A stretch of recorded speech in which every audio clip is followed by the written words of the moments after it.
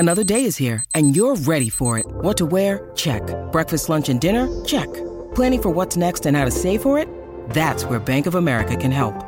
For your financial to-dos, Bank of America has experts ready to help get you closer to your goals.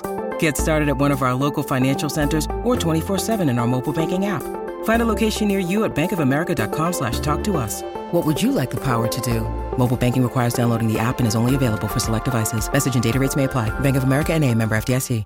In this episode of Compliance Into the Weeds, Tom Fox and Matt Kelly take a deep dive into Delta Airlines' response to employees who refuse to get vaccinated by increasing their health care premium and how this fits into a best practices compliance program. I know you will find this episode useful. Compliance Into the Weeds is a production of the Compliance Podcast Network.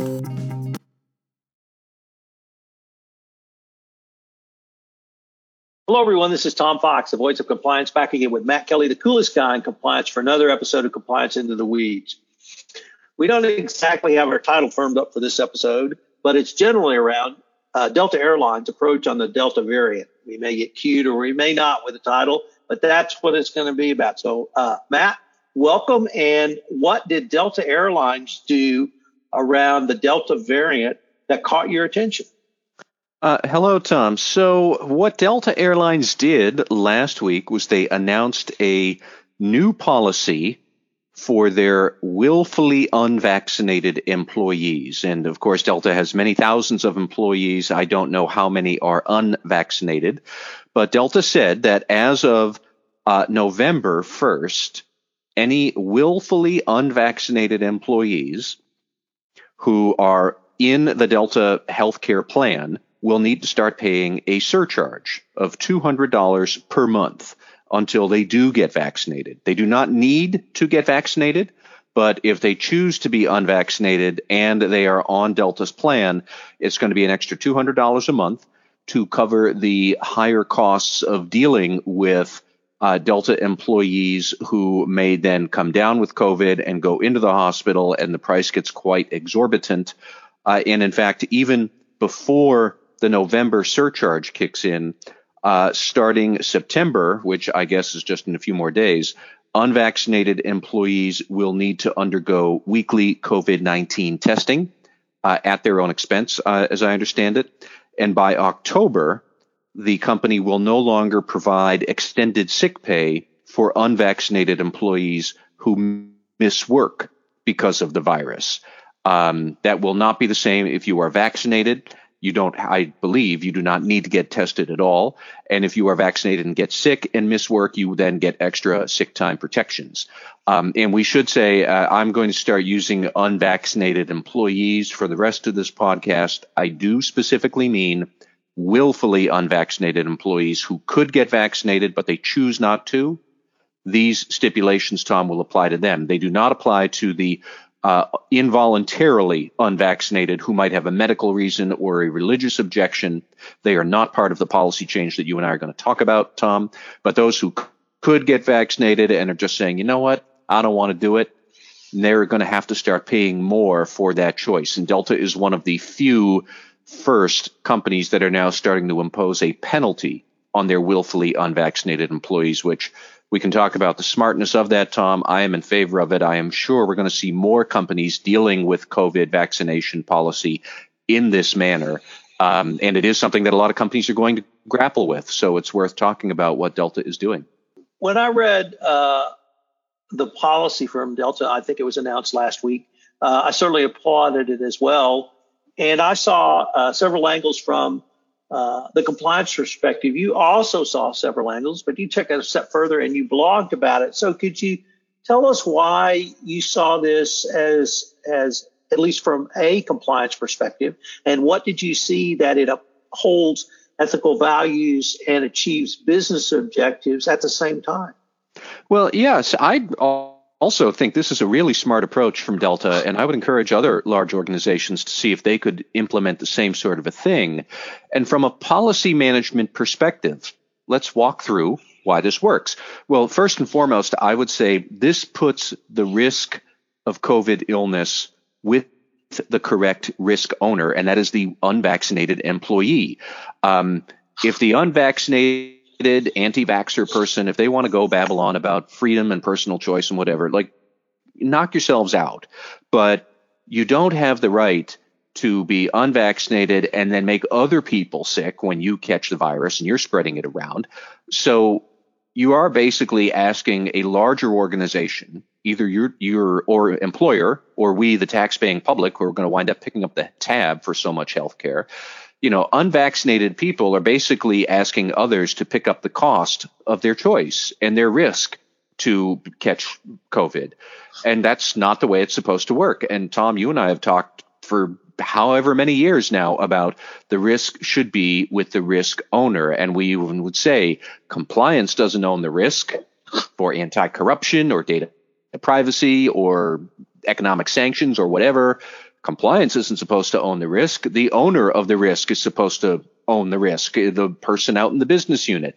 This is that exact same dynamic and principle applied to COVID vaccinations. You don't want to get vaccinated?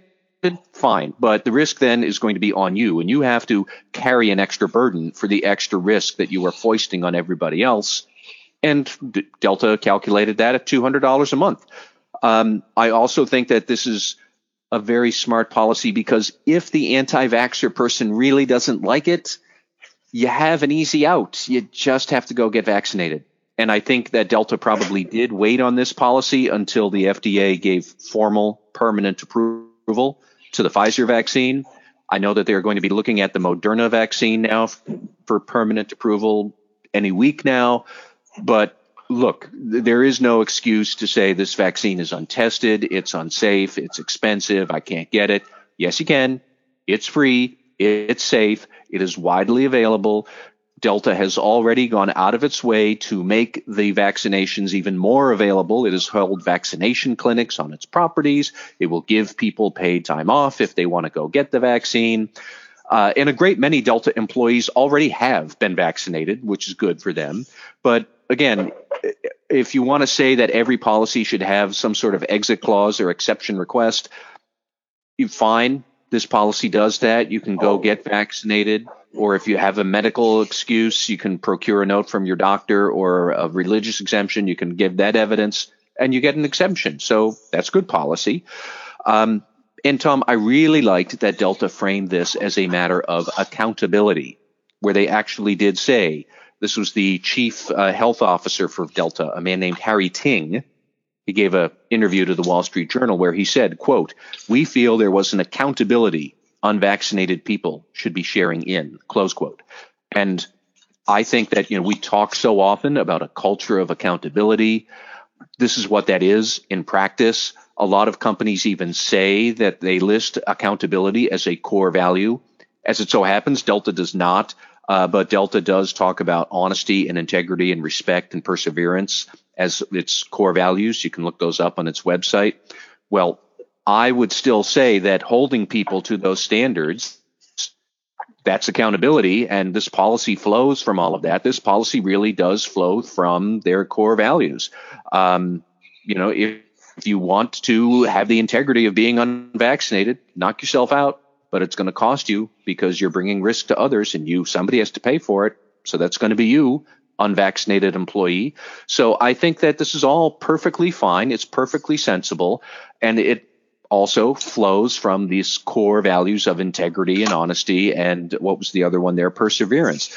Like, Delta's doing everything right with this policy. We're going to have a short break to hear from our sponsor, and we'll be right back with more Compliance Into the Weeds.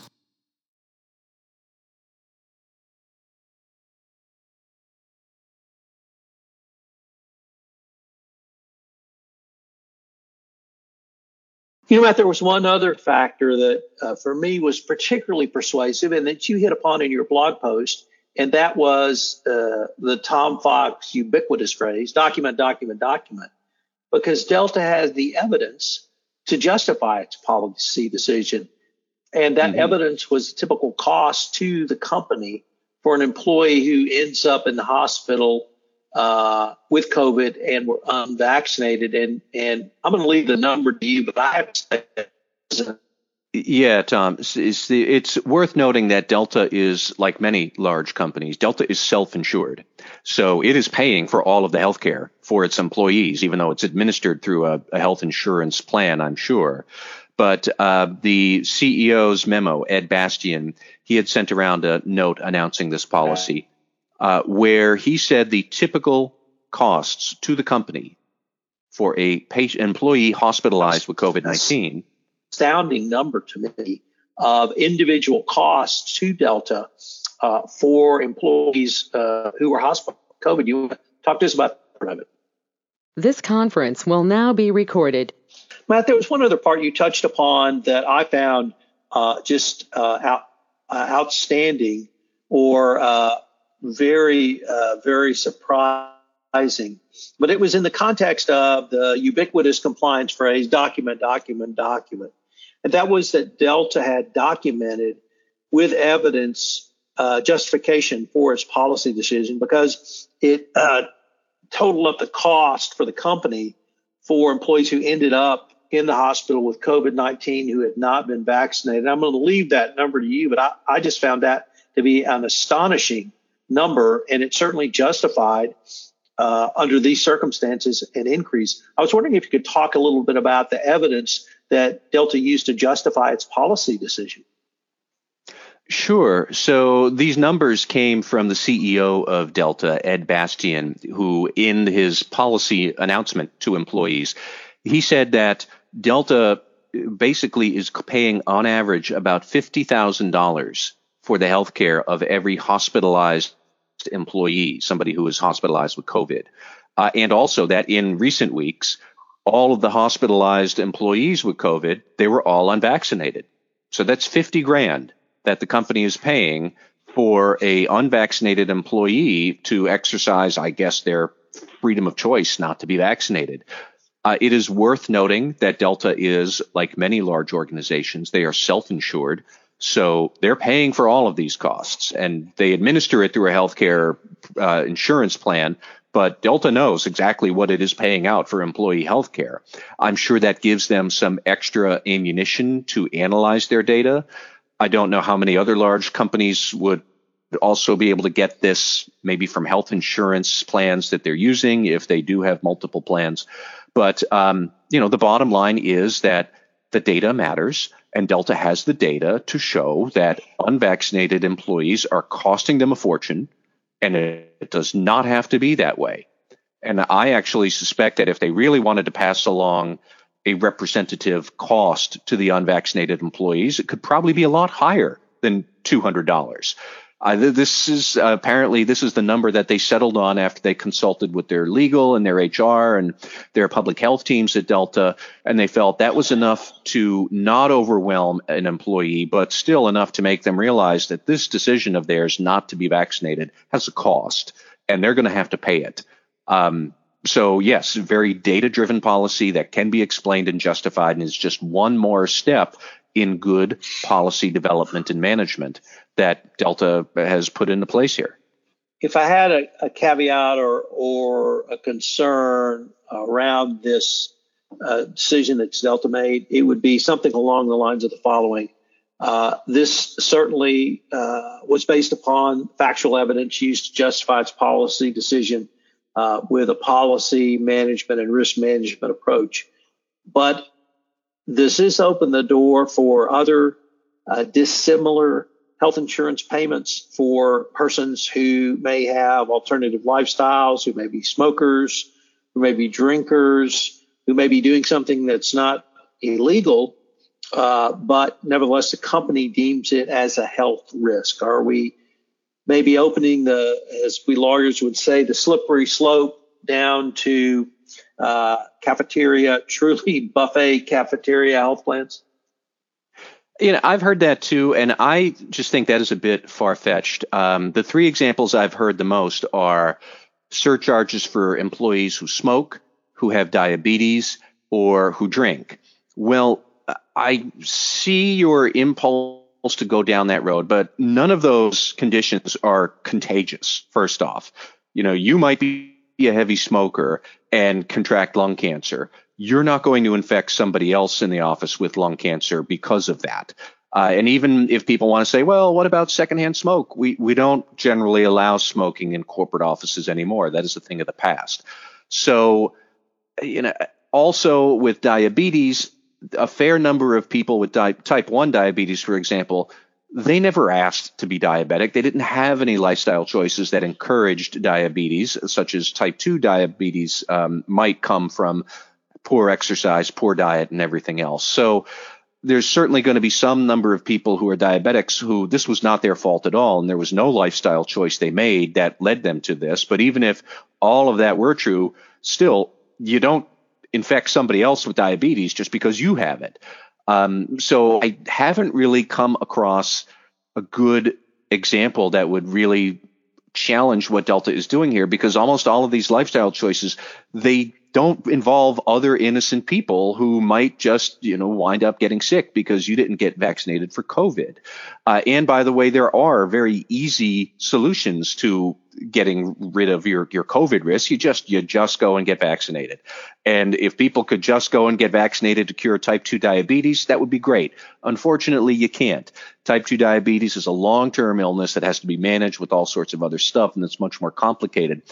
I don't have a good answer for if we want to start imposing surcharges on those more individualized types of illnesses, such as alcoholism or smoking or diabetes. I know that companies encourage people to stop those bad habits through wellness programs, and they try and reward it. We did try and reward this with COVID, where you would get a bonus for getting vaccinated or all this other stuff, and it still hasn't worked, because there is a conservative minority in this country that decided to politicize the cure for COVID, or the preventative measure for COVID, the vaccine.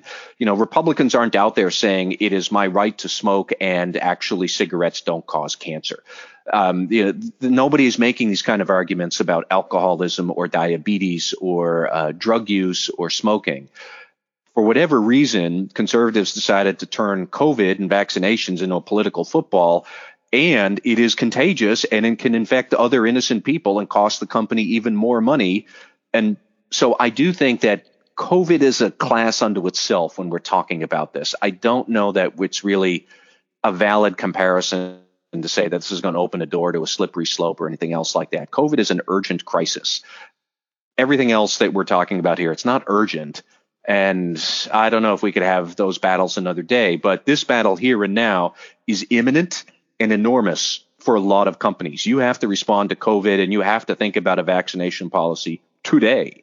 So you could do a lot worse than to think about it in this very logical, disciplined way that Delta did. Well, Matt, I agree with your analysis, with your blog post, that this is how policy management is supposed to work. And it really gets us to, I think, the right place. I want to applaud Delta publicly for taking this approach. And I also want to applaud the way that they have really articulated each step, and particularly the way you outlined it in your blog post, because I think it's a great example for every compliance professional to think through when you have something, an issue that you may not think is a compliance issue, but it's certainly a risk management and process issue. So thanks, Delta, for this great example.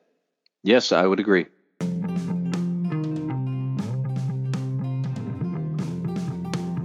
This is Tom Fox again. Thank you so much for listening to this episode of Compliance Into the Weeds. I'm extraordinarily pleased to introduce the latest podcast addition to the Compliance Podcast Network, the ESG Report. The ESG has become one of the most ubiquitous phrases of 2021. I'm therefore starting a new podcast dedicated to that topic.